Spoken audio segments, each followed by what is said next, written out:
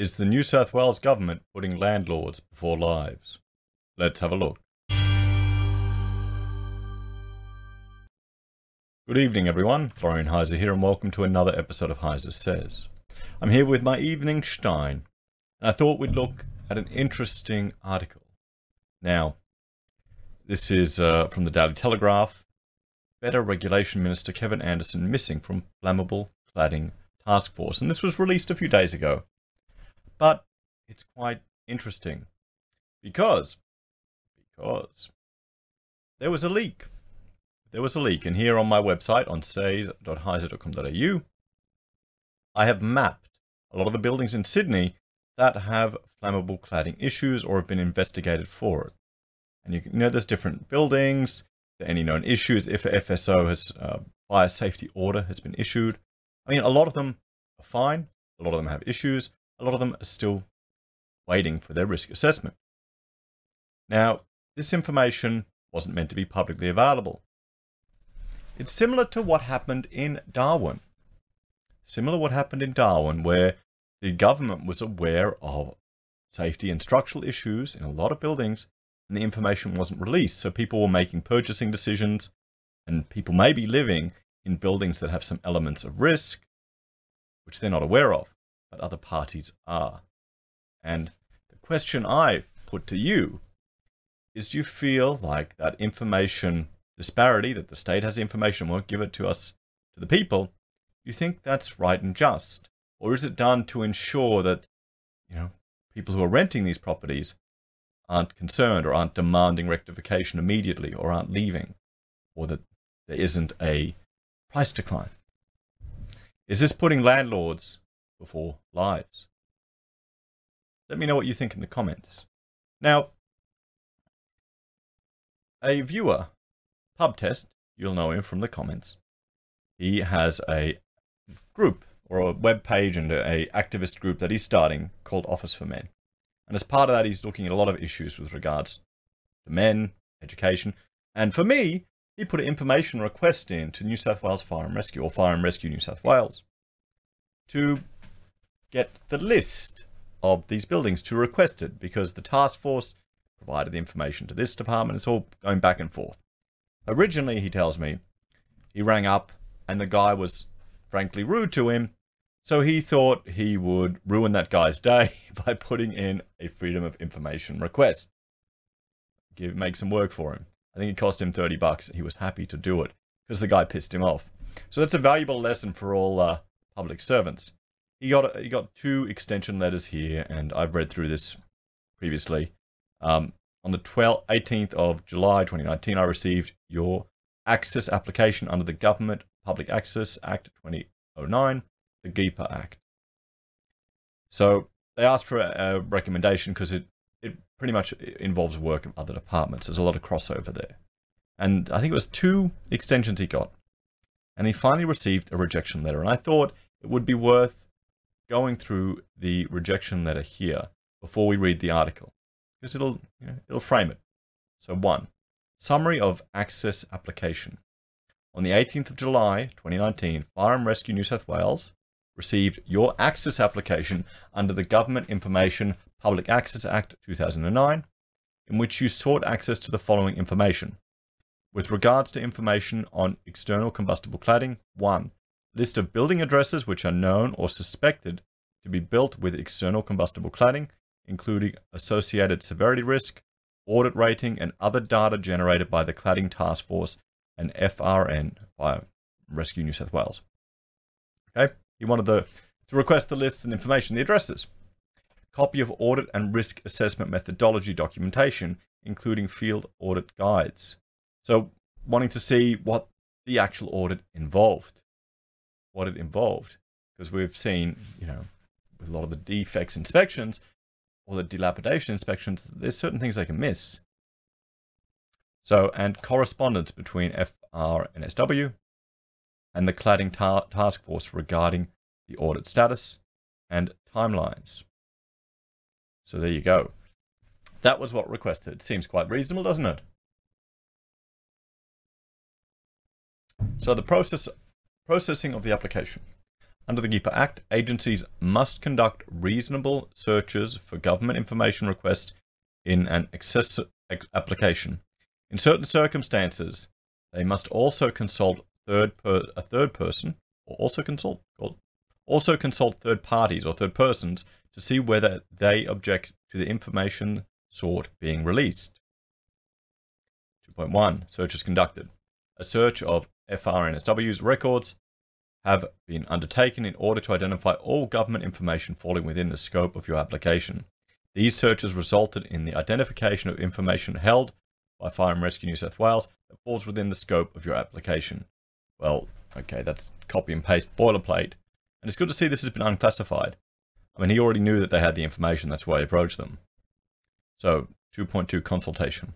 The government information to which you seek access includes information requiring consultation under S.54A of the GIPA Act.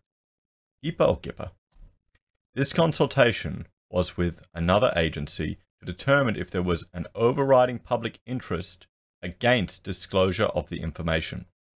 The Department of Customer Services was consulted in regards to the release of information held by Fire and Rescue New South Wales in relation to this matter, as the relevant documents contained information about that agency's business. The Department of Customer Service objected to the release of the documentation. They objected, so they refused to the release of the information. So, decision. I'm unauthorized by the principal officer for the purposes of Section 9.3 of the GIPA Act to decide your access application. Under Section 9.1 of the GIPA Act, you have a legally enforceable right to be provided with access to the information you asked for unless there is an overriding public interest against its disclosure. Generally, under Sections 12.1 of the GIPA Act, there is a public interest in favor of disclosing public information. Yes, there is. To decide whether there is an overriding public interest against disclosure of the information you asked for, I applied the public interest test, which is set out in Section 13 of the GIPA Act. I did this by A. Identifying any public interest considerations in favor of disclosure. What would they be? Has he listed them out? B. Identifying any relevant public interest considerations against disclosure and deciding on balance whether those considerations in point B outweigh the public interest considerations in favor of disclosure. Should our civil servants have this amount of authority when this could be a life safety issue? I've decided under Section 51D of the GIPA Act to refuse to provide access to the information because there is an overriding public interest against disclosure of the information. Schedule 1 of the GIPA Act outlines the information for which there is a conclusive presumption of overriding public interest against disclosure. The information that you've requested access to falls in a category listed in Schedule 1 of the GIPA Act. Therefore, FRN, Fire and Rescue New South Wales, cannot release it. So, reasons for the decision. Under Section 61 of the GIPA Act, and I will just search it here. Let's have a look at it. GIPA Act. What was it? Schedule 1.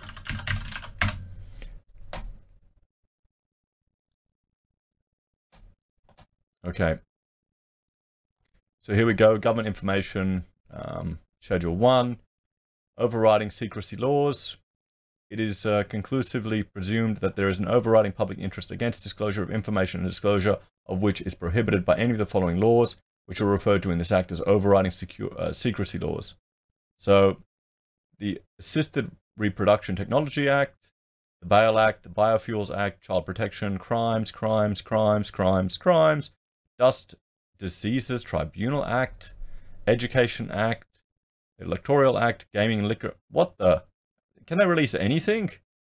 Jury Act or Enforcement Act, Parliamentary Budget Act, Police Act. Okay. Wow. Okay, well, there you go. There you go. So which one would it fall under? The Public Interest Disclosure Act? Police Regulation Act?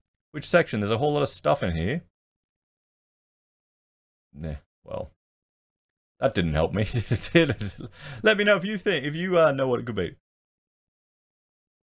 So reason for the decision. Under Section 61 of the GIPA Act, when an agency refuses to provide access to public information under Section 58(1)(d), we must provide the reason for that decision, material support and sources of information that support these findings, and the general nature and format of the records containing information. Under Schedule 1, Section 2 of the GIPA Act, there is an overriding public interest against disclosure of information that may be determined cabinet information. In this case, the documentation located within Fire and Rescue New South Wales that meets your request has been prepared by Fire and Rescue New South Wales for the purposes of being considered by Cabinet through the Cladding Task Force. Accordingly, the release has been refused under Section 1, Schedule 1, Section 2.1 as follows. Okay, a document prepared for the dominant purposes of it being submitted to Cabinet for Cabinet's consideration, whether or not the document is actually submitted to Cabinet. Why? Why? Can someone explain to me why the public should be aware of what's submitted to Cabinet? You know, shouldn't we be aware of that? A document prepared for the purpose, or if they consider it classified, I guess. A document prepared for the purpose of it being submitted to Cabinet for Cabinet's approval, for the document to be used for the dominant purpose for which it was prepared, whether or not the document is actually being submitted to Cabinet, and whether or not the approval is actually given. D.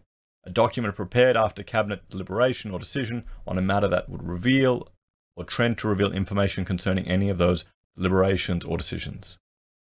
The documentation located contains survey results of Fire and Rescue New South Wales inspections of buildings suspected of having external combustible cladding, including street addressments, assignment guidelines, and correspondence incorporating these documents for the purpose of submission to Cabinet. The purpose for which the documents were prepared, that is, for Cabinet through the Cladding Task Force, has been confirmed by Fire and Rescue New South Wales representatives on the Cladding Task Force.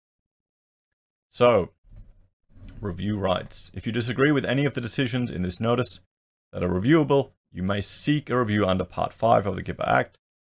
You have 3 review options. Internal review by another officer of this agency, who is no less senior than me.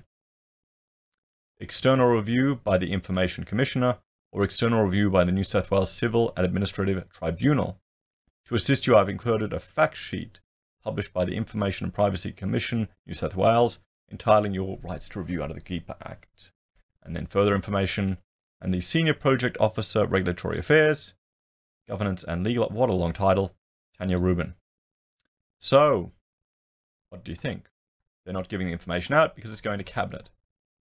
Now, if it happens to be a life safety issue, and this, Queensland or Fire and Rescue New South Wales have access to that information and haven't made it publicly aware, who would be liable? Would that be considered negligent on behalf of the state? Would the state then be liable for the costs associated with rectification or loss of life? What do you think? Oh, we all know the answer. That get out of jail free card. But yeah, it's concerning. Have they informed? Here's one I might actually put a request in. If they have informed the occupants of the buildings that have been inspected of the results of their investigation, have audits been given to the occupants?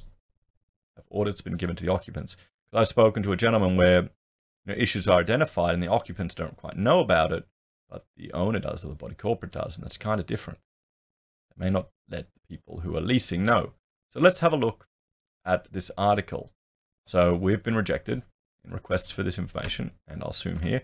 And apologies, this has been captured on a mobile phone. So Better Regulation Minister Kevin Anderson missing from Flammable Cladding Task Force meetings. So the minister in charge of the state government's response to the building industry crisis has not been to a single meeting of the task force set up to tackle the problem, even though it meets every 3 weeks. The New South Wales Minister for Better Regulation, Kevin Anderson, was accused of being asleep at the wheel by Labor MP Daniel Mackay after he confirmed his absenteeism at a fiery meeting of the Budget Estimates Committee yesterday.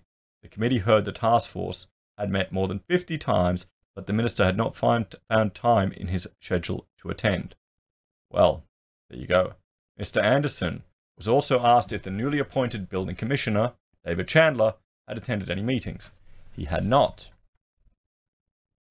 Greens MP David Shoebridge, accused Mr. Anderson of appointing a jockey without a horse by hiring a building commissioner without an actual building commission to address the problems that have arisen around apartment buildings.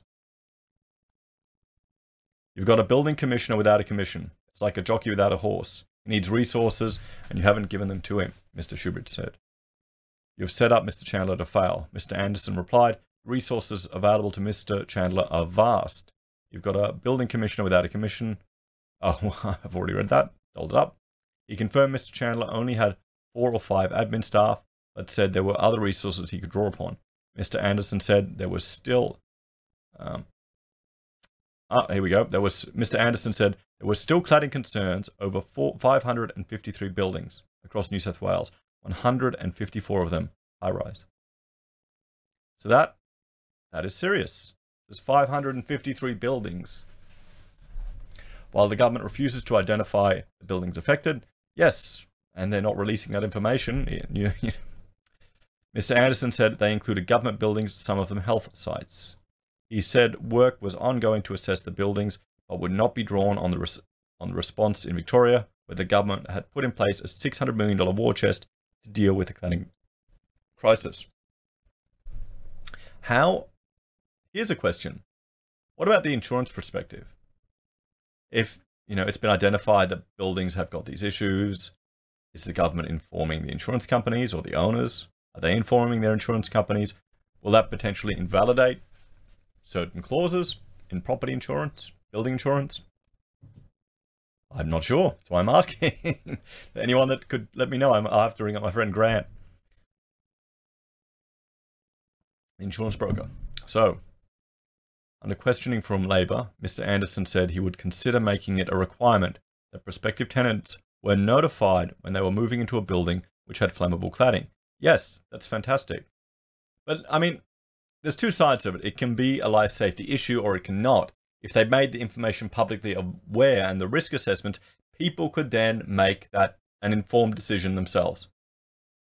If they're taking away the right from you to decide, no, I'm not going to move into a building with these risks. So, yeah. We're always on the lookout to improve what we do, and that's something I'll take on board, Mr. Anderson said. Well, earlier the committee hearing was temporarily shut down after a row between Liberal MP Catherine Cusack and Labor MP Courtney Houses. As the meeting was called to a temporary halt, and with Mr. Anderson being accused of not knowing his portfolio, Labor MP Peter Primrose accused Mr. Anderson of being a weak minister, saying that his colleague, Ms. Cusack, was trying to protect him. Well, okay. There you go.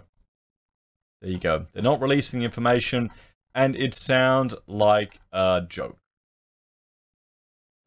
Minister for Better Regulation. That's just... I hate that name. It just cuts at me. It just cuts at me. So guys, check out Office for Men. His website he's got going there.